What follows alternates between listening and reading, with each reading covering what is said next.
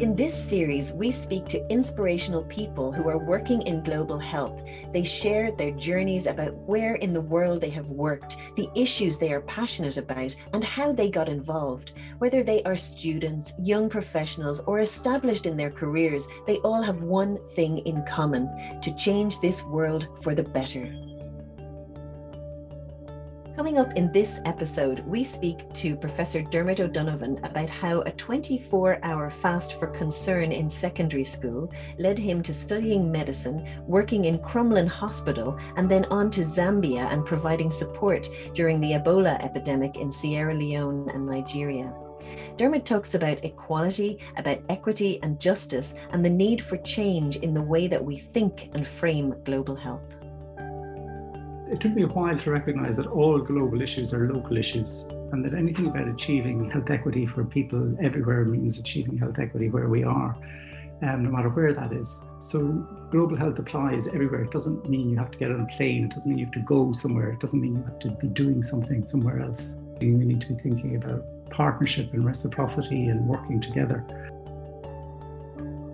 Dermot O'Donovan is a professor of global health at Queen's University Belfast and a consultant in public health at the Public Health Agency in Northern Ireland. Until 2019, he was the Director of Public Health in the HSC West, and he was a senior lecturer in social and preventive medicine in NUI Galway.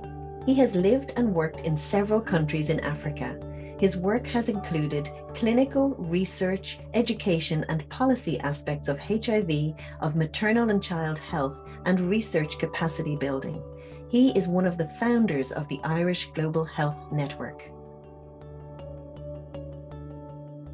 So I am here today with Dermot O'Donovan, Professor Dermot O'Donovan. It is super to be talking to you today, Dermot. Thanks, Nadine. Great to be here. So just to start off, how about telling us a little bit about how did you get involved in global health in the beginning, and why did you get involved? Okay, so what's the beginning and what's global health? When I was in school, I organised the Concern Fast for the town I lived in. And out of that, we had a third world society in school. I got involved with having various NGOs coming to the school. I didn't know they were called NGOs at the time, but I was interested in development and I was interested in health. And I remember talking to career guidance about, can you do these things? And that didn't seem to be possible. I also wanted to do economics and sociology. You couldn't do all these things together. But anyway, I did medicine, and all the time I was doing medicine, I had the intention of going to work somewhere poor, something related to the kinds of things I'd seen in Concern, and I saw this documentary in the late 1970s called 5 Minutes to Midnight that made an enormous impression on me. So I went and did medicine. At the time I was doing medicine, I was thinking about working with children and something around hunger, something about maternal health. That wasn't really clear. I had the opportunity to do an elective in Kenya when in my fourth year of medical school, and that opened my eyes to the bigger world out there. Now, at the same time, the person who organised the Concern Fast with me in school, and we subsequently got married, but she ended up working in Concern, and she was working in Concern during the Ethiopia famine and during a whole lot of other things like that. So we both wanted to work and do things that were related to health development, something like that. Very difficult to get two jobs in different places, but eventually we ended up working in Zambia, where Mary got a job running a development office for an Irish mission, and there was a hospital next door that had a vacancy for a doctor, so that we got started working in that kind of way. After that, I did general practice, and I was sort of becoming aware of public health, even though I was an acting medical officer for a while when I was in Zambia, but a lot of it hadn't struck me. But I had an opportunity to work for Concern in Sudan in an emergency during that time. And then we ended up going to work in the Gambia. I got a job with the British Medical Research Council on an HIV project, and Mary got a job with UNDP. So we were thinking, now we talk about global health is around something that's around improving health and health equity for all people everywhere. So I was thinking about people in poor parts of the world and other parts of the world, and not as conscious of people where I lived at home. Um, Before going to Zambia, I'd worked in pediatrics in Dublin, and just around the time that the first HIV cases in children were being identified in Ireland, and I was seeing the link between poverty and drug use and HIV and what was going to become bigger. When I went to Zambia, HIV was a huge issue. It hadn't yet been recognized or wasn't acknowledged. While I was there, the president of Zambia, Kenneth Kaunda, made an announcement at a global AIDS conference that HIV affected every household in Africa, and that changed things dramatically. So I went to work in Zambia, having been working in Crumlin in pediatrics. So Crumlin is it was the national referral hospital for child health in Ireland at the time. I'd been working in pediatric intensive care, where the sickest children in Ireland were referred. And it's still a relatively rare thing for a child to die. And what could be done for those children was incredible. And I arrived out to Zambia, and my first night on call, I was there to be the pediatrician in the children's ward. So the children's ward had 70 cots. The first night I was there was 200 people. It was the middle of the malaria season. It was noisy, there was a lot of crying, and there were 3 deaths by 10 o'clock that night. So I came home 10 o'clock saying, I'm going home, I can't do this, that sort of thing just also brought home to me just how grossly unfair the world is. Things are different in Zambia, but there are still parts of the world where life is like that. And that's really unacceptable. It's something that we, as humans, we shouldn't allow or accept that that's the way the world is. So, I mean, the key thing for me is that it took me a while to recognize that all global issues are local issues, and that anything about achieving health equity for people everywhere means achieving health equity where we are, no matter where that is. So, global health applies everywhere. It doesn't mean you have to get on a plane. It doesn't mean you have to go somewhere. It doesn't mean you have to be doing something somewhere else. Another issue, I suppose, is that I probably came to some of these ideas from a kind of a charity model. And I realized that is not the way to be thinking. We need to be thinking about partnership and reciprocity and working together. So there's a lot of different things tied up together. So when you ask where to begin, I guess school. And I think that's probably where we need to be paying attention to people as well, because people have lots of great ideas in school and we need to be able to encourage them. Yeah, what a story. And it's like, where does it begin? And of course it's still a journey, and your career, and as you've moved along, it continues to change. I know one of the you mentioned that you were working in you're working in an emergency setting. I know you worked on Ebola. What was that like? Where were you, and what was that like? And then what has that been like over the last year as COVID has hit the world? What kind of lessons have you learned about Ebola that we should be taking on here for COVID?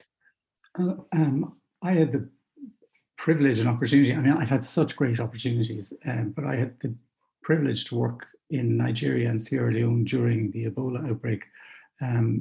It sort of came about that there was a call through WHO, GORN, the Global Outbreak Alert and Response Network for people. And I sent off an expression of interest, got an email back that evening saying, can you be on a plane on Monday? My yellow fever was out of date. And in the few days it took me to get a new yellow fever, the outbreak started in Nigeria. So I went to Nigeria instead of Sierra Leone. And I saw how the outbreak in Nigeria was managed and contained, and the fantastic response that happened there. I ended up in Sierra Leone about 3 months later, which was the other end of the spectrum. It was really difficult to manage. You didn't have the infrastructure, you didn't have just the wealth and the capacity that Nigeria had to be able to do it. But the most striking thing, and the thing I learned probably, it's the poorest people that are worst affected. That Ebola, like COVID and lots of other things, it's not so much a pandemic as a syndemic. You're hearing this word more and more. It's a synergy of epidemics, not just the infectious disease, but the underlying things that influence that. And it's poverty and injustice and other things that make that so much worse. The other thing that, I mean, Ebola gave everybody in the global north and the global south a sense of interdependence and the fear that goes with that. And we've had some of that with COVID as well, and the misinformation that goes with that. And I think we probably need to be doing very much more about misinformation. And that's an issue that's coming to a head for us with COVID, looking at what's happening in India, but even at the moment, you're hearing stories about stigma about COVID in many parts of the world. People not coming forward for testing because of the stigma, and all the different things that go with that. So, I mean, there are so many different elements of it. The big learnings, and one of the really fantastic things that I saw in Nigeria was the volunteering. Every morning outside the Emergency Operations Centre in Lagos, there were lines of people queuing up to volunteer to see what they could do. There were lots of different organisations and agencies involved, so lots of people were deployed to go door to door with hand washing and other activities like that.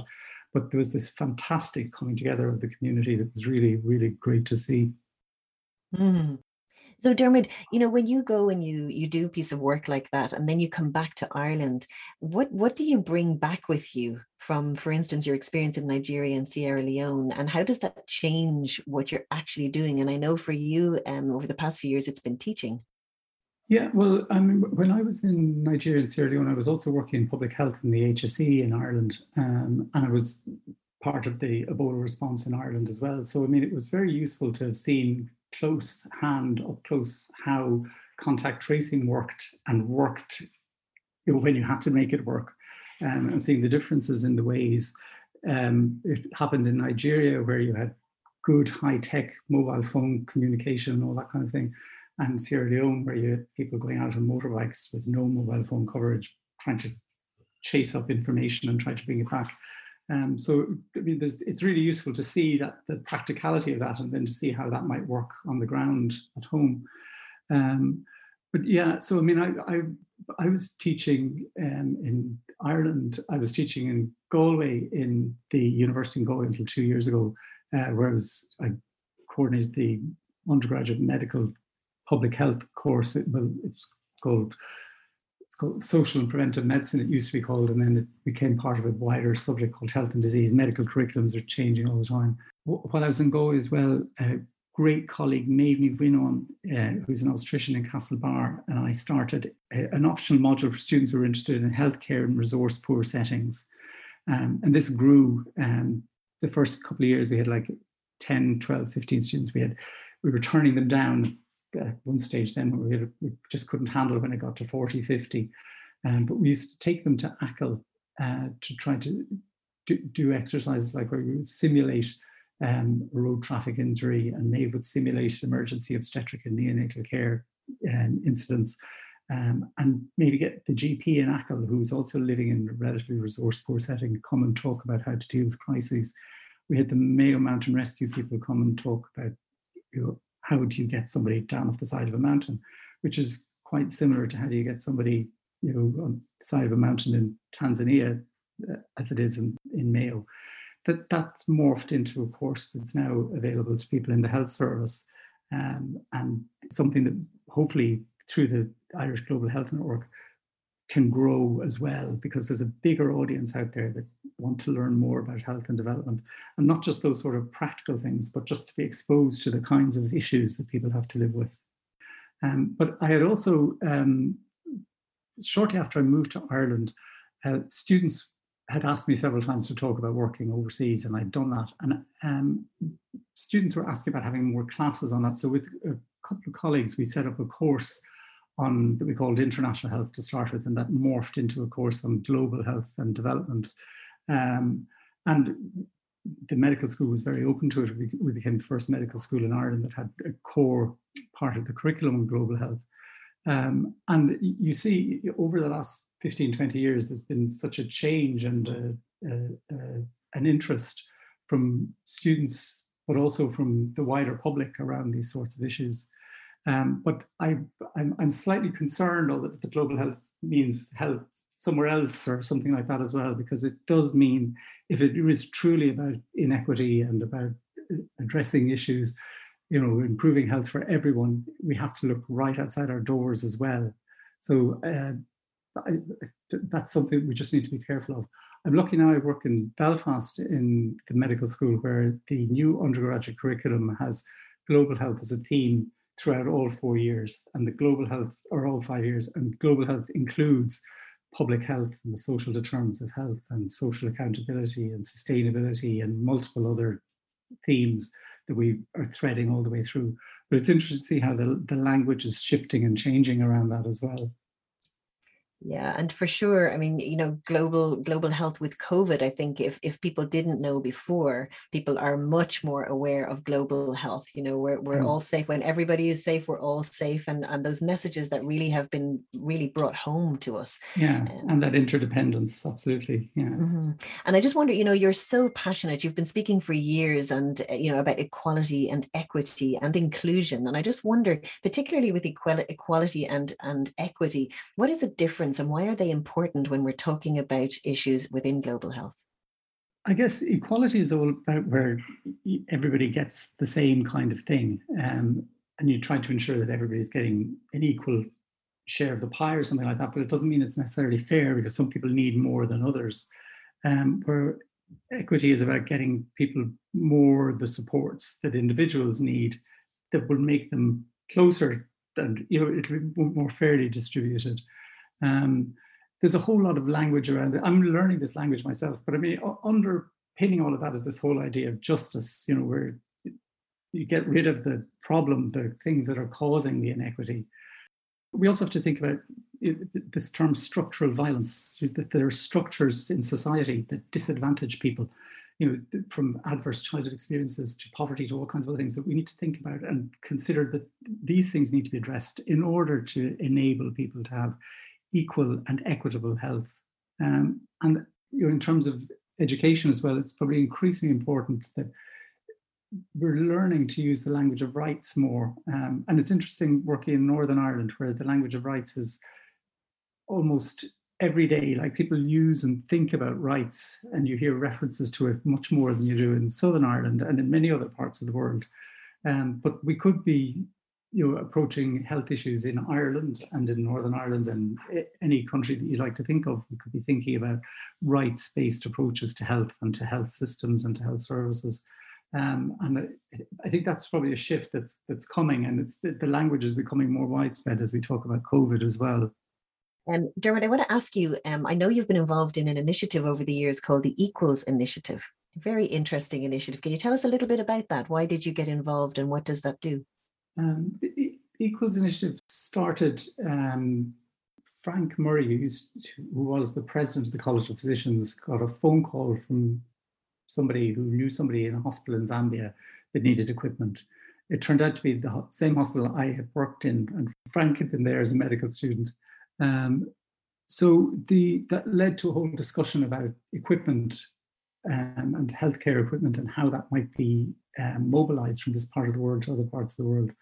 So the Equals Initiative has become a partnership between the Health Service Executive in Ireland, the Royal College of Physicians in Ireland, and primarily the Ministry of Health in Zambia. So when I worked in Zambia, I left Zambia in 1990.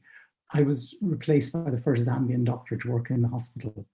Zambia was producing 50 doctors a year since independence. That's far too few. But like 10 years ago, there were only 1,500 doctors in a country of 17 million people. So there's been an expansion in medical education. There's been an expansion in healthcare and expansion in hospital care. Now you need a lot more than hospital care, obviously, and you need to develop primary care and community health workers and all sorts of other people as well. But there's been this massive expansion in medical education. And with that, there's been a demand for equipment to run hospitals and health centres. And side by side with that, there's a requirement to maintain equipment. So the Equals Initiative has morphed from something that was providing equipment to now providing training or contributing to the training of healthcare engineering staff. And for the first course in Zambia on training people who would maintain biomedical equipment. At the time the Equals Initiative started, there were only 4 such courses on the continent. Now there are many more. but it's a much more integrated thing than just providing equipment. It links the equipment into the training of healthcare professionals and the training of doctors, but also into the training of the people who maintain the equipment that ultimately improve the chances for people in terms of access to healthcare and the facilities and equipment that are needed to deliver healthcare. I guess it's like that, the equipment on its own is not going to be enough. It's about how do you use that equipment? How do you maintain that equipment, and the training and the capacity that's required within the local team of people is of course really, really important. I just would love to ask you, go ahead, Dermot. I've also seen, in various places I've worked in, you see all kinds of stuff donated primarily from the global north that once it breaks down, once one little piece goes in it, it's junk. And there are these rooms full of donated equipment that can't be used in many health facilities all over sub-Saharan Africa and beyond. So the maintenance and the training of people to maintain equipment is hugely important. And it almost speaks to that, you were mentioning the charity, the idea, the charity model. It's not always about donating. Donating is just not, it's not enough. I wonder. Sustainability is built, there has to be an element of the donation being able to be sustainable and beyond. And we're even seeing it now with all, the calls for equipment, the COVID-related equipment to various parts of the world. There's issues about ensuring it gets to the right place. Can it be maintained? Are all the various parts going to be available? Are there going to be, because a lot of this equipment, it's more than just plug it in. You need various reagents or other consumables that go with it. Will all of those things be available? And Dermot, I know you were among, the small group of people that founded the Irish Global Health Network over 15 years ago. I just wonder, what have you seen in terms of change in global health in Ireland? And, is there something that we should be being cautious about? Or, how is global health into the future? How do you see that?